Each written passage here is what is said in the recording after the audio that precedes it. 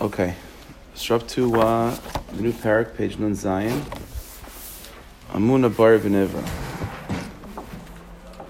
Okay, so the first paragraph might not necessarily allow us to continue on, but you have to have Azas Kedusha sometimes. So he says, Arata, until now, in the previous chapter, Bi'arnu Sederach, Keitza Yikna Adam Es Shlav Harishon. We talked about the first stage, and again, what the goal is to basically develop an inner awareness of the Rebbeinu Shalom, that pneumistic avoda. So the first stage we talked about, which is just that simple statement and repeating it as often as possible in a consistent way of there is a bayre. Basically, trying to make the fact that the Rebbeinu Shalom exists, to make that really not just again the foundational concept that upon which we make our decisions, but that is our decisions. Like that is the essence of everything that we're doing, is wrapped up in that idea. So that was the first madrega that he talked about. Vazkir Pshut, again, that's the simple remembrance. B'seichel b'leiv, intellectually and emotionally, sheish bar leilam, there is a creator. So now let's begin to talk about the next madrega, the next step of that process, the next building piece.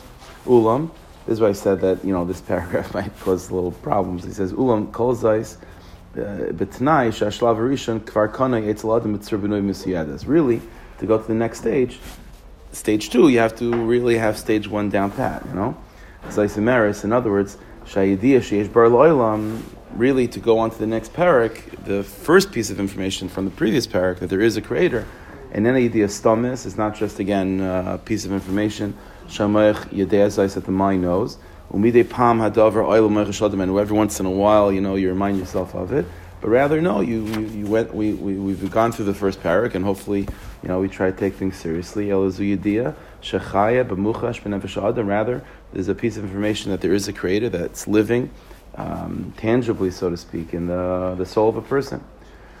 So when you have that, so again, you have Madrega 1, then you could go to Madrega 2.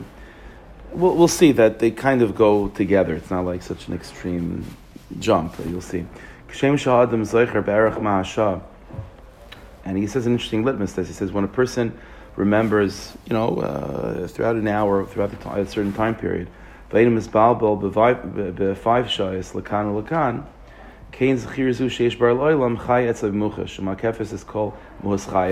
mentioned this, who knows how long ago, that one of the good simanim about whether or not this knowledge of that there is a bayre is like real by a person is like how stressed does a person become. Very often the litmus test is not always like simcha and esragshas and espilus. It's not always up to you.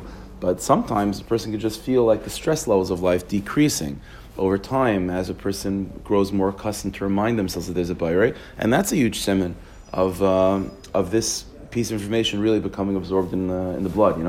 When a person is finds themselves able to handle the difficulties of life better and better and more. And obviously, the Rebbeinu Shalom knows this, and therefore he sends more balbulim, because that's how it goes. You grow, and the Yetzer Hara grows, and the Manias grow, and therefore we have to intensify our connection to these most basic machshavas, that there is a bayre. That's very often the litmus test, not necessarily excitement, but serenity. How much serenity does a person have? And by the way, there's huge madregas in that. A person can be going through a particular situation where, without emunah, the person is mamash a puddle on the floor, And with emunah, they're not a puddle, but they're, stressed out. But that's already a huge upgrade in terms of what the person could have been without emunah. So it's all, very often we have to realize that the litmus test that we have to gauge with is not necessarily excitement. That's very often a mistake. It's how much peace of mind, how much resilience do you have when a mistake comes your way? How much resilience do you have in the face of crazy situations? In Madam Adayin Lo Yidila Day Kain, if we haven't worked on the first madrega, the word madrega is not really the right word. You'll see in a second. But if you haven't worked on the first exercise, then really we should work on that before we get to the next shlav, to the next exercise. So tzarich shederach avodah tiyam, you said this because l'maisa avodah has to be foundational, has to be built in a structured way. That you go on to the next stage after the first stage is already settled in. But again, listen, the way it is that, we have no choice. It's between 7:45 and 8 o'clock. We have this year, so I can't. We don't have time to wait till everyone's holding on the same place. So we'll keep on going, and Bez Hashem, we should work on it individually. So he says like this: Adam, after a person was zaycha. And this memory, this piece of information that there is a creator became part of a person. Okay, so now it's the next stage. What's the next step? Hashlav haba, it sounds interesting, it sounds funny, but Hashlav haba, the next step is, Hayidi is the piece of information, Shal Bayer V'nivra, that there's a creator, and the next stage is that you were created. That you are a created person, that you don't just exist, that you were actually created. Hakar b'nefesh Adam, this recognition, she'Adam v'chol ha'ikum kula, the person and all of existence, all of the universe, heim nivrayim shal baris v'shmai, are created by the Rebbeinu Shalom. So that's the next step. That's the next step. Now it sounds a little bit funny because automatically, if I call God the creator, then obviously it means that we're created. But what he's trying to do is, again, obviously it's all contained in that first, most simple statement of there is a Bayrei, but to break it down in more nuanced ways, to make it a little bit more real. There's a creator, and I am created. I am created. What does it mean that I am created? I mean, that statement has, there's a lot of stuff contained in that statement, that I am created. It means that I'm not all powerful, right? It means that I was created for a particular purpose, right? And it means that whatever that purpose is, I can do it. I mean, there's a lot of stuff that's unpackaged in that, but that there's a creator, and I am created. Until now, again, the first stage has been working on just reminding there's a God.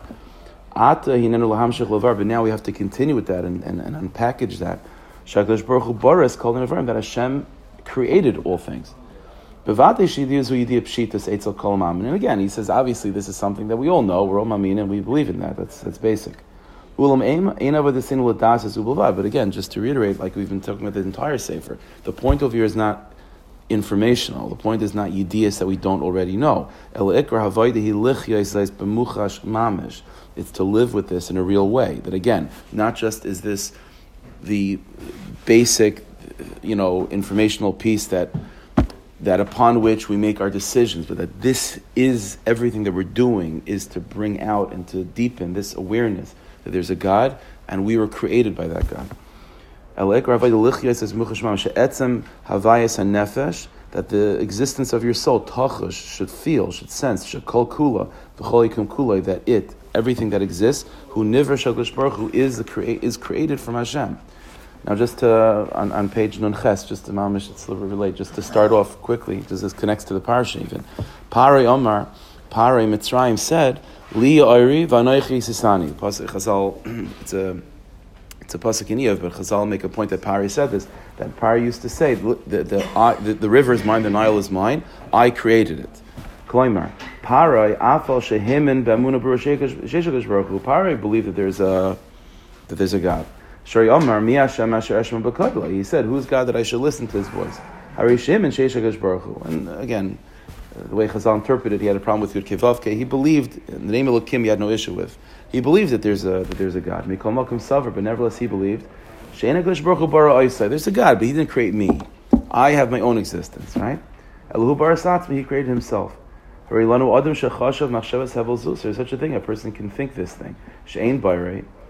Elohu baras atzma, he created himself.